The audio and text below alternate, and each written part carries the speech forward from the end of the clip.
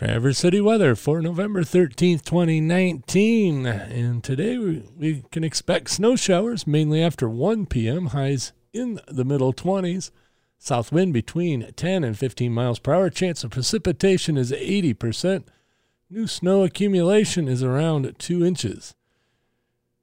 Tonight, snow showers, lows around 20, south wind between 5 and 10, becoming calm. Chance of precipitation is 90%. New snow accumulation of less than 1/2 of an inch possible.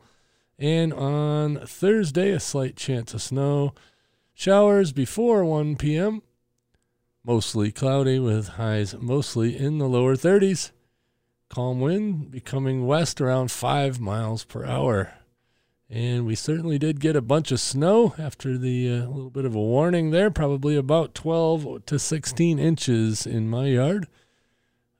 But your mileage may vary. And please, everybody out there, learn how to drive.